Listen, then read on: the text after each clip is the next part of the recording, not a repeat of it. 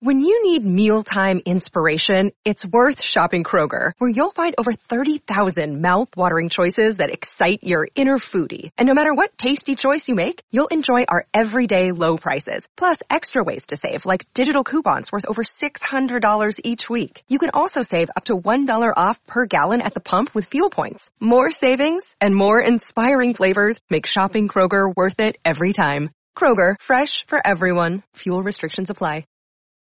This episode is brought to you by Reese's Peanut Butter Cups. In breaking news, leading scientists worldwide are conducting experiments to determine if Reese's Peanut Butter Cups are the perfect combination of peanut butter and chocolate.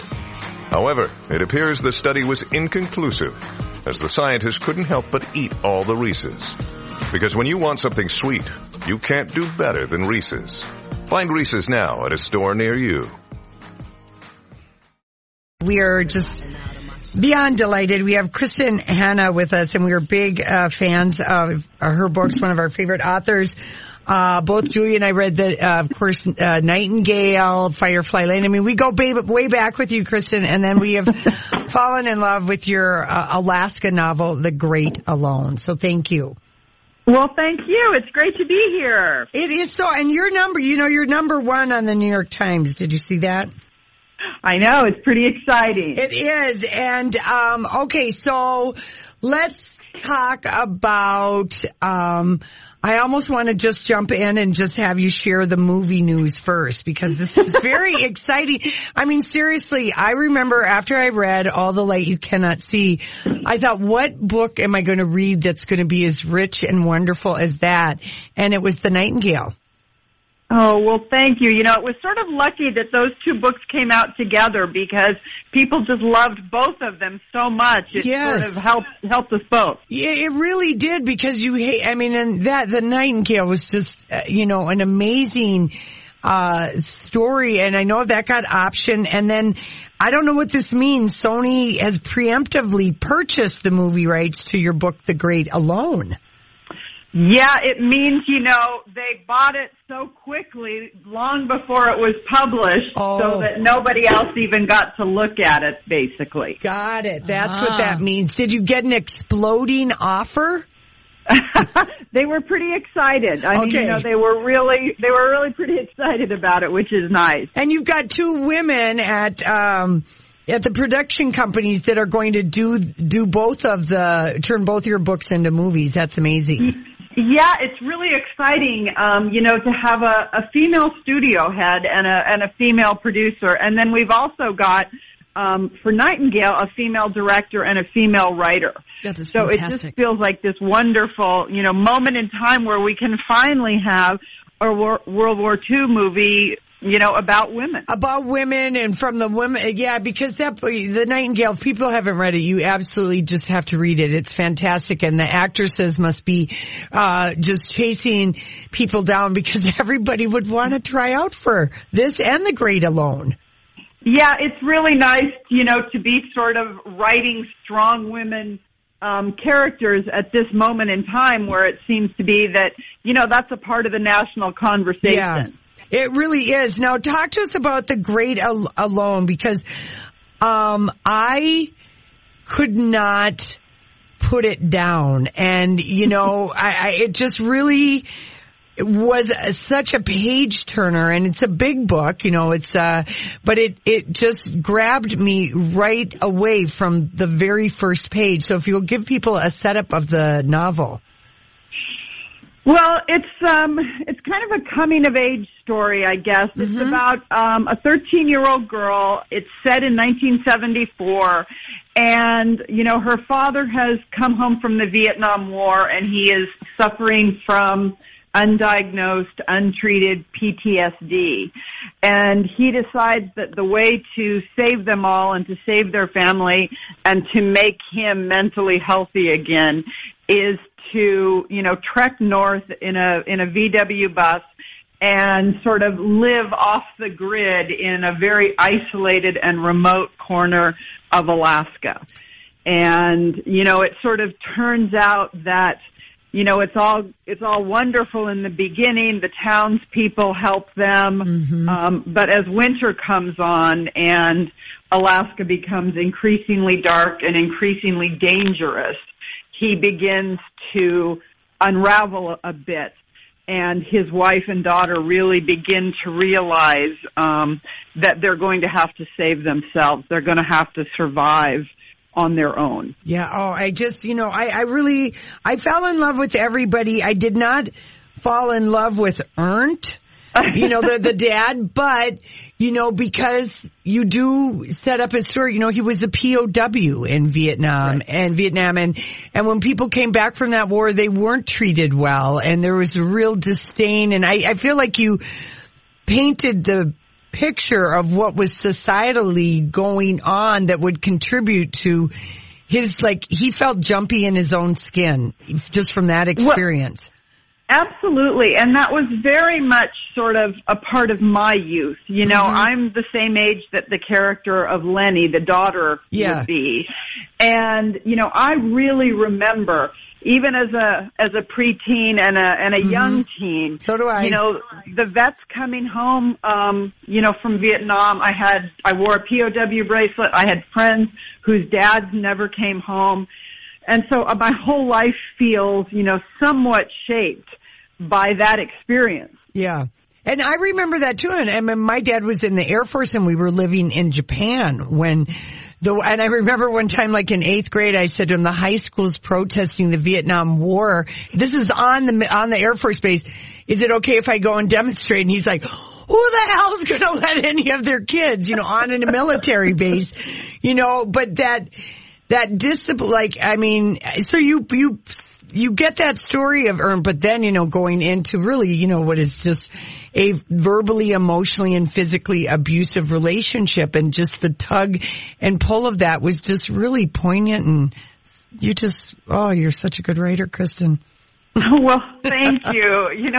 It definitely, anybody who has any real problems, living off the grid in Alaska in the winter isn't going to help. Yeah. And you do, I've only been to Alaska once. Holly, have you ever been? No. It is kind of overwhelming when you go there to realize how big it is and wonder how people live there. And I went a couple years ago in modern time.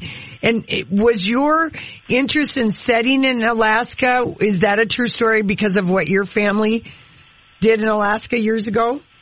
Well, yeah, in the late 70s, early 80s, my dad and, mom, who are adventurers, sort of decided that, the lower 48, Washington, was filling up, was changing too fast, and they wanted an adventure, and so they went north to Alaska and ended up making really good friends with a homesteading family.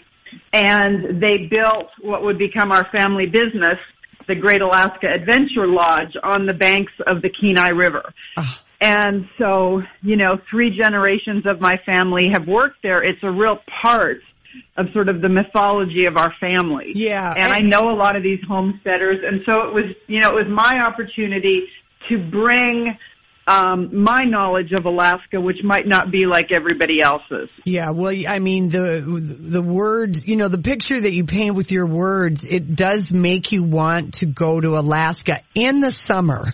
Yeah. That's just the way I feel about it. Yeah, just the physical descriptions of Alaska are just so wonderful in The Great Alone. Thank you. It's really a magical landscape. But you are always very sort of aware in Alaska, even in the endless, sunlit summers, that you are a very, very small person against a massive backdrop. Yeah. Yeah, I know. In the winter, do that many people disappear for real? They do. More than any other state in the country. Yeah. You just disappear. I mean, who knows? A bear could get you. You could fall through. We don't know. And we live in Minnesota. Yeah, that's the thing is, there's so many places that are just completely remote where literally, running out of gas can cost you your life. Mm-hmm. You know, there's not going to be cell service. There's not going to be, you know, the police or anyone to call to help you.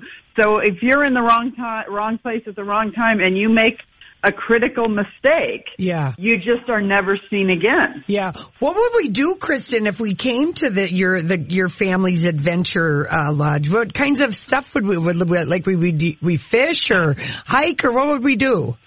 You know, I mean, that's the great thing about Alaska. There are so many things to do. It began as a fishing lodge, you know, so people would come up, and my brother's a guide or was a guide, and he would take people out on the river and they would fish for salmon or trout, or they'd go out into the ocean and, you know, fish for halibut. But now they also have this magnificent bear viewing camp. There's a scene in the book where Matthew, kind of this young love story, where he shows Lenny these bears in a field. And that's really my family's bear camp, where you can just go and watch, you know, grizzlies. Oh, my. Wow. From a good, safe distance. A good, safe distance, but you don't even need like a telephoto lens to take photos. Wow. It's just magnificent. That's amazing. Okay, so, Kristen, we have to ask you, all right, so The Great Alone, what number novel is this for you? You know, I'm not sure exactly. I need to really sit down and count, but I think it's like 22, something like that. All right. And are you taking just a break and now you're doing a book tour? Or are you just relaxing, dream casting in your mind, The Nightingale and The Great Alone? And I mean, what are you doing? Are you just enjoying the success, or are you already hard at work on another book? Sort of all of the above, actually. I'm getting ready to go on the last leg of my tour in California, Southern and Northern California. And then I'm going to go vacation with my husband for a while in Hawaii and just, you know, read a ton of books and relax and decompress. And I'm also about 30 pages into the next book. Okay. All right. I love it. What's the last great book that you read? Gentleman in Moscow. Oh, okay. Yeah. We have heard this from more than one person that is the last great book. And then I just have to ask you, because I did read your delightful interview in the New York Times. You're by the book. It was from like last month. Do you really, was your favorite novel of the past decade? You love The Shadow of the Wind. Do you recommend that? I adore this book. Have you read it? No, but if you say so, we will. I just think it's magical. It's like this combination of, you know, historical fiction and sort of high drama and young love, and it's a time and place, Barcelona, that I didn't know really well. It's by a man named Carlos Ruiz Zafón, and it's this great combination of sort of literary and commercial fiction. Oh, I love it. Okay, well, thank you. Well, we love to get recommendations from, you know, people that we do love to read. And honestly, we have been such big fans of your book. I think the first book we read was Firefly Lane. Well, that's a while ago. That was my first sort of really big breakout book. Success, yeah. Well, we read it and we've been reading you ever since. And so we're really excited that The Nightingale is going to be made into a movie, Two Sisters and, you know, World War II. It's amazing. And this book, The Great Alone, is just wonderful and spellbinding and powerful. And thank you so much for being with us. Well, thank you so much. And thanks for enjoying my work for so long. It really means a lot. Aw, thanks.